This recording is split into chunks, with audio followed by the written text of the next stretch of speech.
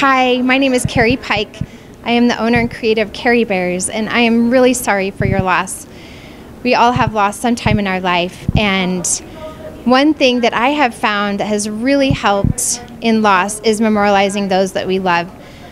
A long time ago, back 9/11, I had the opportunity to make bears out of the fabric that's used to make their clothing for all the firefighters and police officers that were killed in 9/11 tragedy. We were able to go back and deliver them and give their families a little bit of hope and something to hold on to. I also have created a book that has several stories that have been so healing and so hopeful, with different journeys of grief of different families.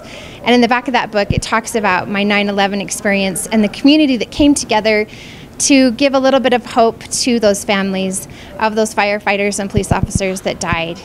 If you have an interest or would like to know more about it, please check us out at carriebears.com. It's CARRIE Bears, BEARS.com. Thanks.